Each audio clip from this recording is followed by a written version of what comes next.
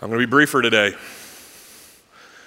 because we have some opportunities for us to be the church in different ways. I'm grateful to be out there in the tank and baptizing those who have come to Christ. And it's all part of the ministry that God has given us as His church. So we're going to talk about that today. But we've been talking about us as a church and how we have this mission that we are seeking to fulfill. We live to glorify God by being disciples who make disciples. I know you're passing plates, but I think you can do two things at once. Everybody read that with me. We live to glorify God by being disciples who make disciples. I pray this is the last thing you think of before you go to sleep. And I pray it's the first thing you wake up to. That'd be nice. I won't hold you to that, but this is who we are. This is what God has made us to be as His church. We seek to do that, and we've been talking about these four things. We seek to do that in at least four areas. There's probably more, but these encompass a great deal of what it is to be a disciple who makes disciples. We want to worship God.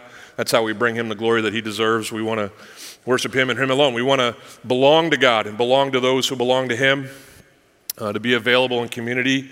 We understand that this Christ life is a team sport, and we're meant to function together to become all that we're meant to be. We want to be multipliers. Discipleship does not terminate with me.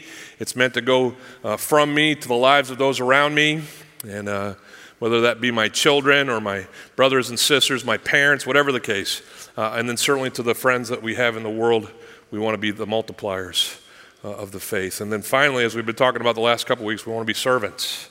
If we have been saved to serve. We are the bodybuilders of the church of Jesus Christ, not the bodybuilders, but those who have been called. We are the saints who have been equipped to build the body, to build the church, and to build what the church needs into it so it can be used of God. Today I want to talk about serving one more time, and then we're going to give ourselves a chance to be a part of service around here in tangible ways. I want us to spend this brief time together, just focusing on the big picture. If you're like me, a lot of times you can kind of go forest for the trees. Anybody know what I'm talking about? You can get kind of like here and just stressed out and focused on this as opposed to being able to see the bigger picture. And so my hope as we talk about service today is that you'll see the bigger picture. We're going to start with a familiar verse. It's in 2 Corinthians chapter 5. If you have your Bibles, turn, scroll, do a search, whatever. Here we go. Therefore, if anyone is in Christ. Who's heard this one? Anybody heard this one? Oh, way more people in this service than the last service. Way to go. Way to go. You guys are awesome.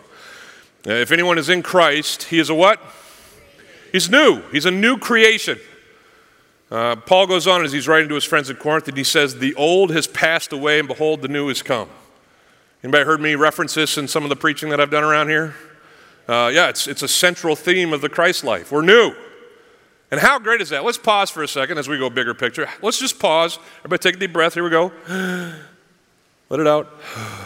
All right, now think about the fact that you're new if you are in Christ. Some of us, we've never really known anything different. We grew up in a Christian home. We came to Christ 6, 7, 8 years old. We got baptized just like the people did today. And it's maybe not sunk in as deeply as it could or should, but if you are in Christ, you have been made new. You're a new creation. You may not appreciate this. You might think, well, I've always been pretty good. No, before you met Christ, you were not good. If we're being honest, you're probably not that great now. I mean, don't want to put you down. I'm just being honest. I'm not either, right? We're all trying to figure this out. But let's at least for theology's sake, let's understand that before we meet Christ, there is none righteous. No, not one. There's no good, or at least not enough good, that we would somehow deserve a relationship with God. The Bible says that we're dead in our trespasses and sins, that we're like filthy rags. The very best that we can give, it's like filthy rags. We bring nothing to God, and yet He gives Himself and His Son Jesus to us. So if we're new, that means we have a new identity. We have a new destiny. We're destined for heaven. We have a new purpose, the gospel, and living for Jesus in this life. We've been given a new community. Everybody look around. Look around. Go ahead. Everybody look around. Do you see any other people in here? Isn't this great? He's given us each other. in the body of Christ. I love being able to travel, and God's given me the opportunity to go and serve Him in countries around the world. And every time I land, I'll land and there'll be someone there waiting for me from the church or from the ministry that I'm going to be a part of. And I remember landing in Russia, and Peter, picked me up. And Piotr knew like 3 sentences in English. Come. That was the first, follow me. And I'm in Moscow, Russia, and I'm walking behind this guy I've never met, but I have this peace. Why? Because he's family. He's me, I'm him. We're the body. And even though culture separates us and a language barrier separates us, we speak the language of our Savior, Jesus Christ. It's great. He's given us a new community to partake in. It's called the church. We are new. Our life is new, and it's all because of the loving action of our God. I don't know if you couldn't hear it. We didn't pipe it in today, but if you ever get to go and be a part of a close-up of our baptismal services, I've been saying this for 15 years to everybody who's been baptized at our church. As they come out of the water, this is what I say to them: walk in the newness of life. I'm sure I picked that up from another pastor, stole it somewhere. But have you ever said a word for a long time and wondered if it was really a word? Newness. I don't say newness a lot. I looked it up. It is a word. And it's totally fitting that I would say to someone who's coming out of the waters, hey, continue to walk in this new life. Walk in the newness of life. Don't settle for the old. If anyone is in Christ, he is a new creation. The old has passed away, and behold, the new has come. Now, many of us knew that verse before I started reading it and explaining it, but like so many popular verses, we don't really know the verses that come after or before, and so we're going to talk about the verses that come after this one. And in the few verses that we're going to cover this morning, my hope is this, is that we can better understand this new life that we've been given in Christ. We can better understand its origin, and then we could better grasp the responsibility that is ours if we are in it.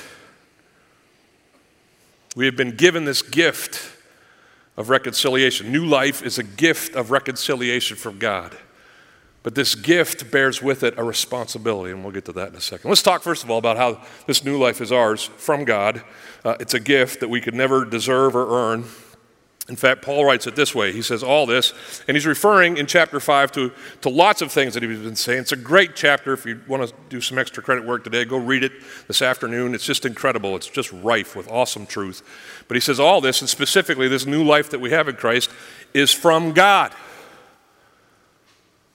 Not from us. You can't order it on Amazon. It's from God, who, through Christ, reconciled us to himself and gave us the ministry of reconciliation. It says in verse 19, he says it again. He says, that is, in Christ, God was reconciling the world to himself, not counting the trespasses against them, and entrusting to us the message of reconciliation. That word reconcile is prominent there in that verse. It's the Greek word katalasso. Everybody say katalasso. Yeah, it's a compound word. Alasso is the word that means change. A word that means to make otherwise. You put the prefix kata in front of that, and it means to exchange. It's basically going to be a trade. There's going to be something given and something received. When it's applied to relationships in the Bible, it means to restore what's been broken or separated back to a favorable relationship, back to a good standing, back to whole. It's this exchange. When God in his love, stooped down and made a way through Christ for you and I to be with him, he reconciled us. He brought about a change through an exchange. Now, let's be clear, like I said before, we didn't bring anything to the exchange. Like, not anything of value, right? Like, we didn't come to God and say, okay, here's my good works. I went to church on, September, 8th? I did all these things, and here's what I've got, and then you give me what you've got. No, we came empty, nothing, dead, zero. And God gave us, through Christ himself. He reconciled us by putting upon Christ the required payment of our sin. Let's be clear about God. He is gracious, but he is just. And so he couldn't just, wave his hands and be like, everybody's saved. Some people actually believe that. Because God is love, he's going to save everybody. And why wouldn't he? Well, God is just. And he's not just going to blow past our sin. It has to be recompensed for. It has to be paid for. And so to honor his just side, God put the sins of all of mankind on our Savior, Jesus Christ. In fact, it says later in the same chapter that for our sake, God the Father made him, Jesus, to be sin who knew no sin. As I was reading my books on the topic this weekend, or this past week preparing for this, this is a huge section. This verse, lots of people have written about this because it's hard for us to get our minds around someone who is perfect, Jesus, the Son of God, someone who knew no sin, becoming sin for us. At the very least, we could say that Jesus, who was perfect and for us a perfect sacrifice, took all of our sins. He bore our sins on the cross and paid the price. Death on a cross, horrible. Every time we come to Good Friday, please remember, it was a wretched, painful, unjust, full of suffering death. But the worst part of the crucifixion of our Savior Jesus Christ was your sin and my sin upon him as he paid the price for what our sins deserve.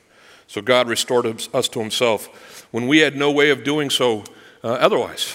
And we get kind of tastes of that in the world that we live in. A few years ago, I was standing behind a lady at one of the Walmarts here in town, and she had gotten all of her groceries, and she had scanned all through those. The lady behind the desk was scanning them all, and she announced the price, and this woman went to grab the debit card that was in her wallet, except that debit card was not in her wallet. Has anybody been in this line? Yeah, and she, I think muttered something under her breath about her husband or boyfriend, I don't know which, and then immediately, because she was shocked by the realization, she starts rifling through her purse, this suitcase with a strap, looking for other means of legal tender. She's hauling quarters out and found her chapstick, that kind of stuff, but she's not going to come up with the allotted price, and there's a line, and she's starting to feel it, and I think she had a baby in the front of her buggy and all that stuff. Anyway, I'm not this guy all the time at all, but on this particular day, the Holy Spirit caused me to do something righteous, and not even in like I actually walked up around the girl, and I just said, "Hey, ma'am, that's okay, don't worry about it," and I swiped my card. Right? Oh yeah, no thank you. It's the only time it's ever happened. Anyway, but she was, very appreciative, and the lady behind the Walmart counter was like, "I can't believe you did that." And I said, "Yeah, just give her groceries. Let's go." And I didn't say that. I didn't say that at all. I didn't say that at all. But that was that's just a small something of what happened, as Paul's describing it here, that God reconciled us to himself. He took what we couldn't pay for, but it breaks down so fast. Because here's the deal, guys. She could have gone home and found the debit card. Sure, they would have had to restock the groceries, but she was in the grocery store because she knew she had the means to purchase her groceries. She just didn't have it on her. She could have come back in hours and had done it for herself. That's where it breaks down. Good on you if you helped someone change their tire, but they weren't going to probably die there on the side of the road. Please keep helping, but understand that it's not the same in what God has done for us. See, because we were helpless, hopeless, without any way of paying. And Jesus paid it all. Jesus was hanging on the cross. It tells us in John chapter 19, verse 30, that when Jesus had received this sour wine, it was kind of a mocking provision for him. He had thirst, and so they gave him something that was not fit to drink. And when he had been given this sponge to drink from, it tells us in the book of John, it tells us more in the other Gospels, but it says here in the book of John, he said, "It is finished." And then he bowed his head and he gave up his spirit. He died. That word, "it is finished," is a Greek word. It's 3 words in English, but it's one word in Greek. It's tetelestai. It's a Greek word that means it is finished. But it comes from commerce. And in commerce, if you owed a debt, and couldn't pay it, you would actually have to go to prison. And if your family couldn't pay it for you, you just sit in prison. Anybody grateful you don't live? Yeah, credit card owners. Anyway, they would write the number that was owed on a parchment that would be posted next to your cell. And when someone from your family or a friend came and bailed you out, literally bailed you out by paying your debts, they would write that word, tetelestai. It means paid in full. And so, put another way, Jesus, dying on his cross, says this about you and me: paid in full. It's finished. Your debt has been satisfied by my sacrifice. So appreciate the new life. It came at a great cost. It's not free. It cost our Savior his everything. The new life, as we finish, is not just a gift of reconciliation from God. New life is this life that's meant to be lived on a mission of reconciliation for God. Let's read those same verses, and I'll highlight some different lines on it. It says, all this is from God, who through Christ reconciled us to himself, and what? And gave us the ministry of reconciliation. And Paul says, if you weren't picking up what I was putting down, let me say it to you again this way. He says, that is, in Christ, God was reconciling the world to himself, not counting their trespasses against them because of Christ, and entrusting to us, one more time, the message of reconciliation. He puts the two together. Paul's understanding of reconciliation is that we receive it so that we can extend it. We get reconciled so that we can be agents of God's reconciliation. They go together. It's like peanut butter and jelly. If you eat peanut butter sandwiches, stop that. That's not how they're supposed to work. And if you eat jelly sandwiches, just admit it. It's a donut. That's all you're eating. That's it. It's supposed to go together. And in the Christ life, our reconciliation, which is a gift from God that comes through Christ, is meant to be coupled with us serving Christ on his mission as ministers of his reconciliation here in the world. I'm doing lots of weddings coming up. It's a busy marriage season. So excited for the couples that I get to marry. For them to be together, I love my wife, and when people ask me how long we've been married, I always say not long enough. I really mean that, and I enjoy being married to her.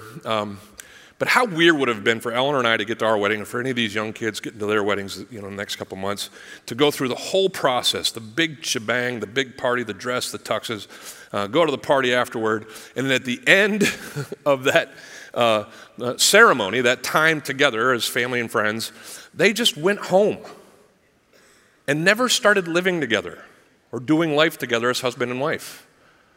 I know many of the grooms are like, that's not how that's going to end, Mark. That's not how that's going to end at all. We've been waiting.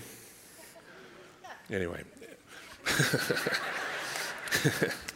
But how weird would that be?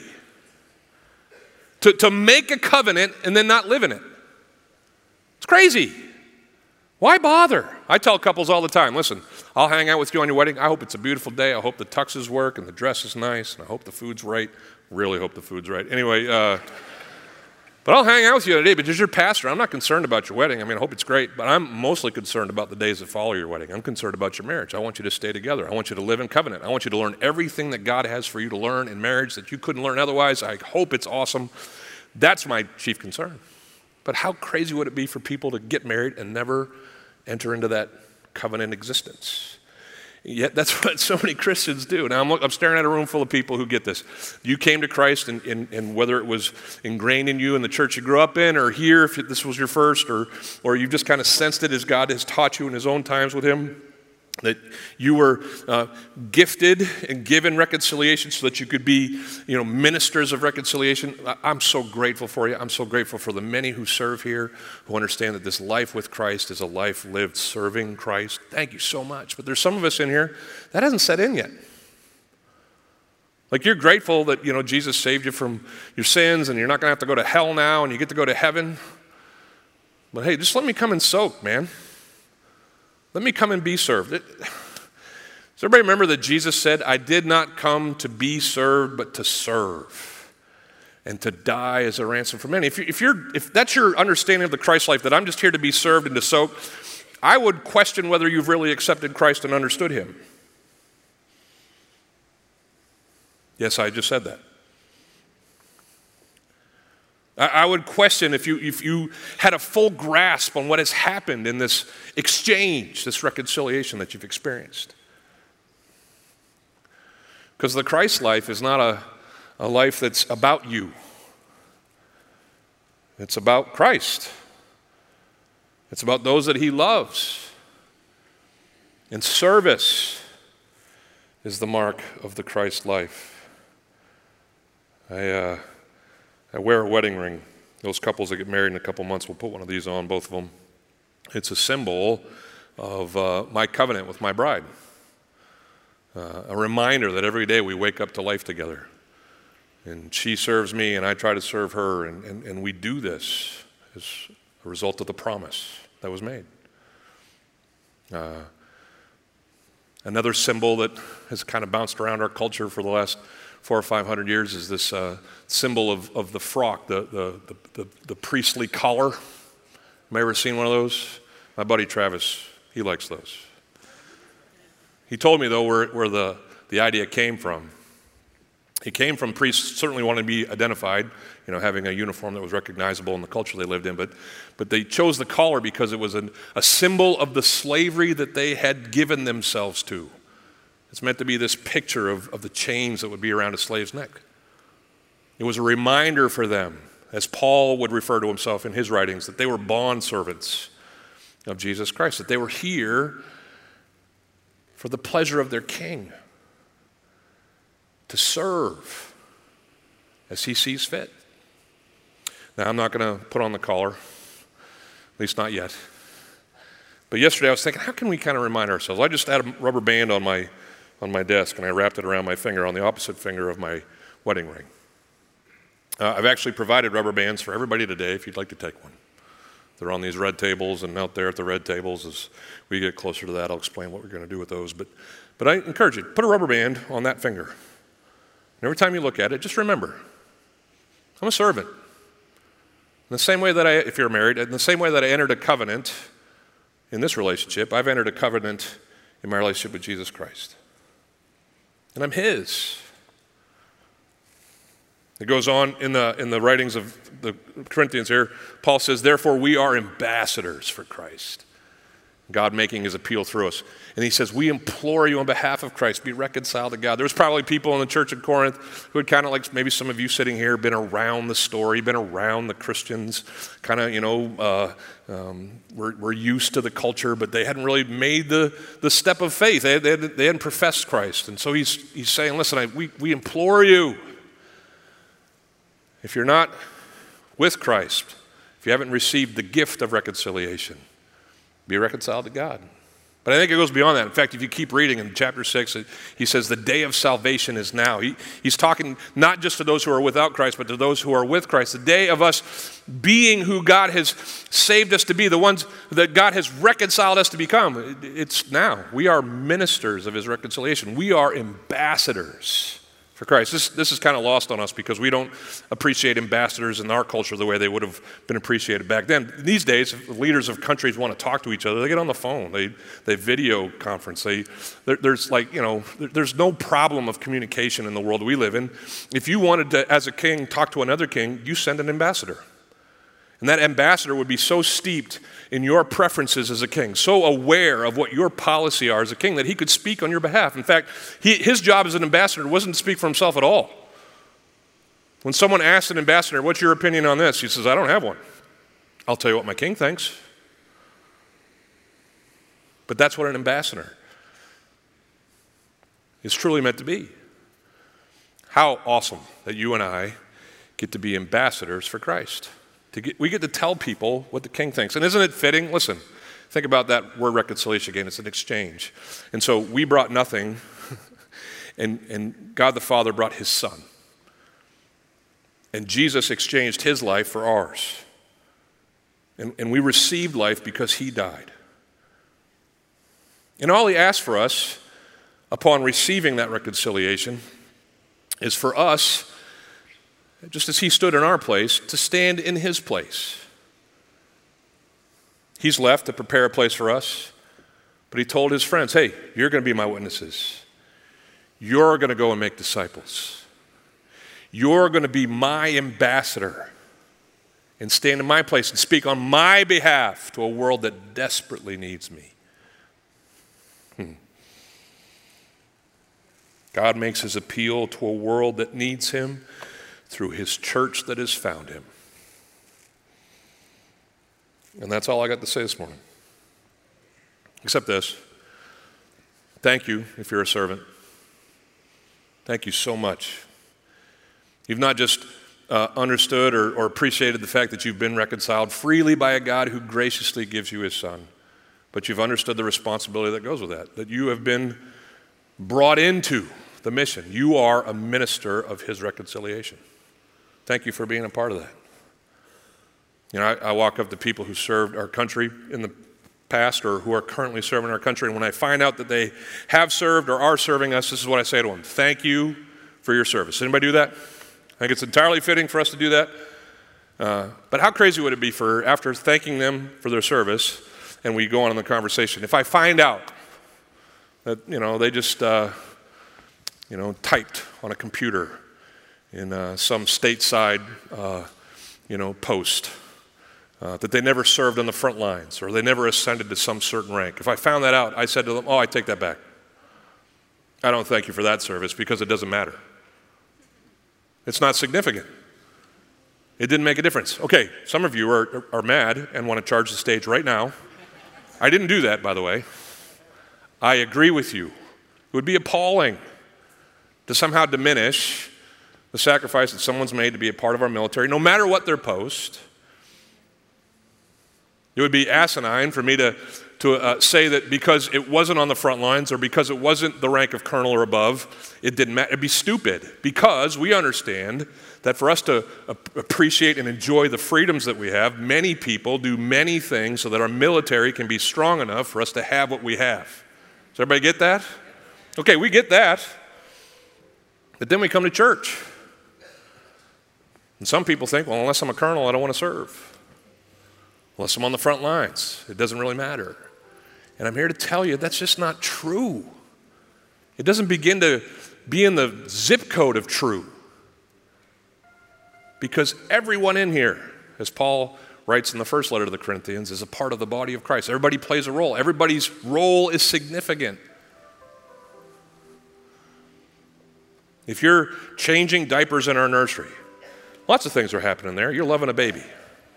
A baby who's perhaps, a foster kid and hasn't been loved as he's meant to have been loved. His foster parents are doing their best, but you get to be a part of that chain. And as you're loving that little kid, his parents are over here, and hopefully they're being discipled in their faith. And they're growing in their knowledge of who Jesus Christ is, and they're partakers in the ministry of reconciliation as they train up their kid to become a participant in the ministry. Are you following me? It all matters. Some of you shook hands as greeters this morning with people, and you're like, they're not even looking at me. People are just walking right by me. But get this, people. Probably someone walked in here 6 months ago who had been away from church, hurt by church, never been to church, and you were the first one that said hi to them. And you made them feel welcome. And they came in here and they sat in here and they heard the gospel of Jesus Christ, and they've been represented by one of the roses that we put on the stage up here. And it all started because someone insignificantly said good morning. It all matters. It's all important. And it is on all of us who have been reconciled freely by the love and the grace of God in Christ to be a part of his work in the world. And that's why we serve. And so now, may you and I, if we are serving, continue and be reminded of the bigger picture. What I'm doing is moving the mission forward. The ministry of reconciliation is taking in place in whatever task I perform here at the church to the glory of God.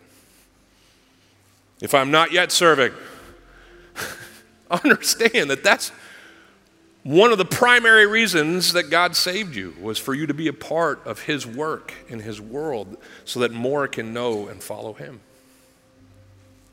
Details, here we go. Everybody grab those cards that you sat down on. We're going to take just some time with the rest of our service. I tried to end a little bit earlier this morning so that we could do this.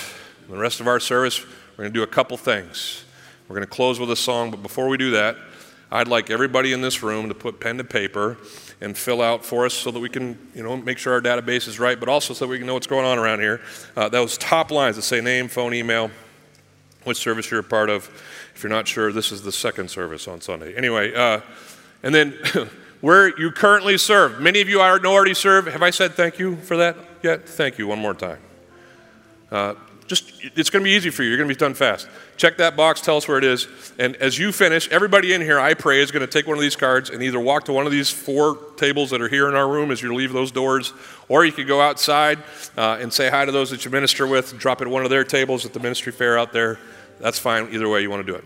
These guys are walking around, if you're wondering what's happening with the dudes in the aisles, they got pens because we knew you wouldn't bring one. And so or if you didn't, great. But some of you haven't started serving yet, and this is your opportunity to become a part of the ministry of reconciliation with us. You can indicate there, I would like to serve, and then there's lots of different places. I'm not going to go through each one, but there's lots of different ways. Maybe as you see the descriptions there, you're like, hey, God might be able to use me there. Well, put that down, and then you could go to one of these 4 tables and drop it in the basket, or you could go to one of these tables that represents one of these ministries and ask more questions. We'd love for either of those.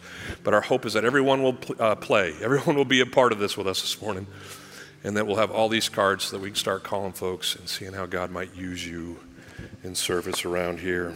As you get to those tables, you'll see an invitation that says VIA on it. You probably read it as you walked in. VIA is not a tricky thing. We're not trying to be clever with an acrostic or anything like that. It just means through, and that God works through us as his servants. And so from time to time here in our church, we like to celebrate our servants next Sunday night. It's a servants-only party. If you serve here at our church, or you're going to start serving at our church, come and hang out with us. It's going to be a blast. We're going to be just reminded of how God uses people around here in glorious ways. And you can be a part of that with us as well. Let me pray for us as we close. God, thanks so much for a chance to be reminded of the ways that you have loved and served us through your Son, Jesus Christ. Jesus, we thank you for coming to this earth not to be served, but to serve. Thank you for the many ways that you have not only served us in our salvation, but have shown us what service looks like through your example as recorded in your word. I pray that all of us, as we partake of this blessed reconciliation that we've been given in you, Christ, that we would all be mindful of this ministry of reconciliation you've called us to. God, cause us to serve. Help us not to grow weary in doing good. Lead us into the ways that we could serve you here in your body and outside in the world that you love. Use us, pour us out as your offerings. I pray in the name of Jesus, the Lamb of God. And everybody said, God bless you, servants. Have a great week as you go. We'll see you next time.